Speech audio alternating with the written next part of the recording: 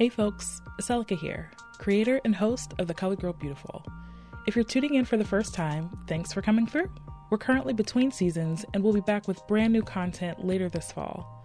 But not to worry, there's plenty of content for you to check out in the meantime. Obviously, the episode you're about to listen to right now is amazing, and we believe the entire back catalog is worth your time.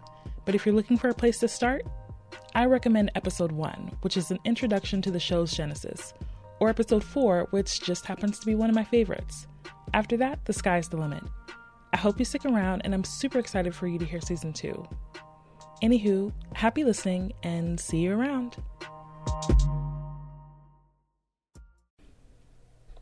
Hey everyone, this is Aselika, creator and host of The Colored Girl Beautiful.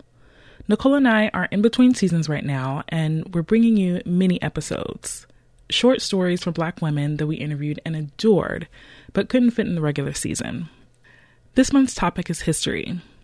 Last episode, you heard from Dr. Carsania Wise Whitehead, Associate Professor of Communications and African American Studies at Loyola University, Maryland, and host of Today with Dr. K on WEAA 88.9 FM. This week, we continue our topic of history, and we're going to play another clip from our conversation with Dr. K. Here she talks about Black women and our history with the suffrage movement, which you can trace all the way back to the abolitionist movement. There's so much history and it blows my mind. It is absolutely fascinating. We know you'll enjoy it too. Take a listen. I mean, when you think about where Black women were in 1916, you have to kind of think about Kimberly Crenshaw's term intersectionality and think about where Black folks were and then where women were, because those two things come together in the lives of Black women. 1916 was years before Brown v. Board in 1954.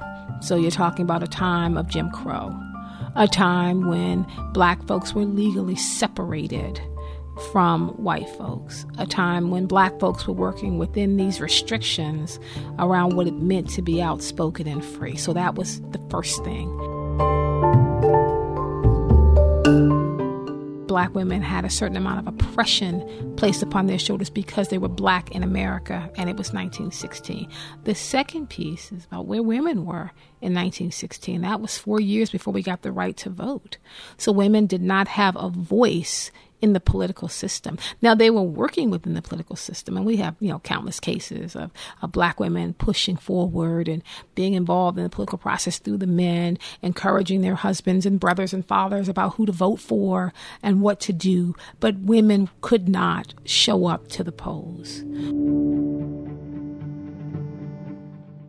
Women were also kept from certain sports at that time. And when you talk about the restrictions on Black women, they were incredible, but Black women still managed to not only keep the homes together, because that was one of the places that was under their thumb, but they also managed to write, they managed to speak, they managed to be actively involved in the school system as teachers and as principals. They managed to keep the communities together by doing community activism. And they were pushing back in both of those ways. They were pushing back against Jim Crow and being actively involved in that. And they were pushing back and being involved in the suffrage movement, getting women the right to vote. So I think 1916 has to be framed as an intersectionality issue and framed through both the lens of Blackness and through the lens of what it meant to be a woman at that time. Now, we had a split with white feminists, but that happened during the 19th century. If you look at it, Black women and white women came together in the 19th century talking around the issue of the abolition of slavery. And white women were very interested in getting the right to vote.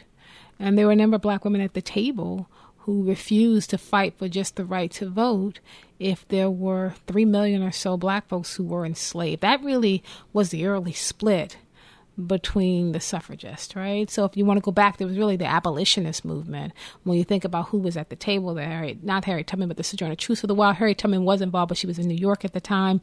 But the ways in which Black women were pushing to be involved as abolitionists. But this ongoing work around the vote, even though it has been claimed a lot. When you look at the history books of white women being in the front and white women who were suffragettes, black women were actively involved in pushing for the vote as well. If you go back and you look at op-eds that were written in the paper at that time and the ways in which black women picked up the pen and spoke in their churches about being actively involved, there's been no movement in this country, not one. Except, of course, for the legalization of American slavery. But other than that, the movements toward freedom and justice, black women have always been involved. Now, history does not always record what they've done, but I think it's up to us as black women researchers and historians and teachers and professors to make sure that the narrative always includes black women, even if we can't name their names. We have to do like they do at Arlington at the Tomb of the Unknown Soldier. We have to make the assumption and stand in our power and say, if there was a movement happening for women to get the right to vote, black women were there. If there was a movement happening to legalize childcare in this country, black women were there. If there was a movement happening to talk about, free education, black women were there. Now, I can't tell you the name of the black woman, but I cannot in any way, space, believe that black women were not involved, because we always assume white men are involved. There's a movement we're like, we don't know the white men, but we know white men must have been doing something because that's who they are. I stand in the same power with black women. Nothing's happening in this country without the contribution, without the voices, without the energy and spirit of black women. The Colored Girl Beautiful is created and hosted by me, Asalika Smith, and produced by Nicole Hill. Another huge thank you to Dr. K for enlightening us so profoundly in this week's episode.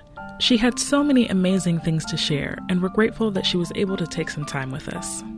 For everything you ever wanted to know about the show, The Colored Girl Beautiful, and the original book that inspired the show, you can visit coloredgirlbeautiful.com. It's never too late to subscribe to our newsletter, follow us on social media, or purchase your very own Colored Girl Beautiful t-shirt. If you like what you hear, send it to a friend. It's Black History Month, so feel free to enlighten the folks around you with your history in this mini episode. And if you have a sec, give the show a 5-star rating on Apple Podcasts and Podchaser. Links for both in the show notes. The Colored Girl Beautiful is produced with support from PRX and the Google Podcast Creators Program. Thanks as always for listening. We'll see you in 2 weeks.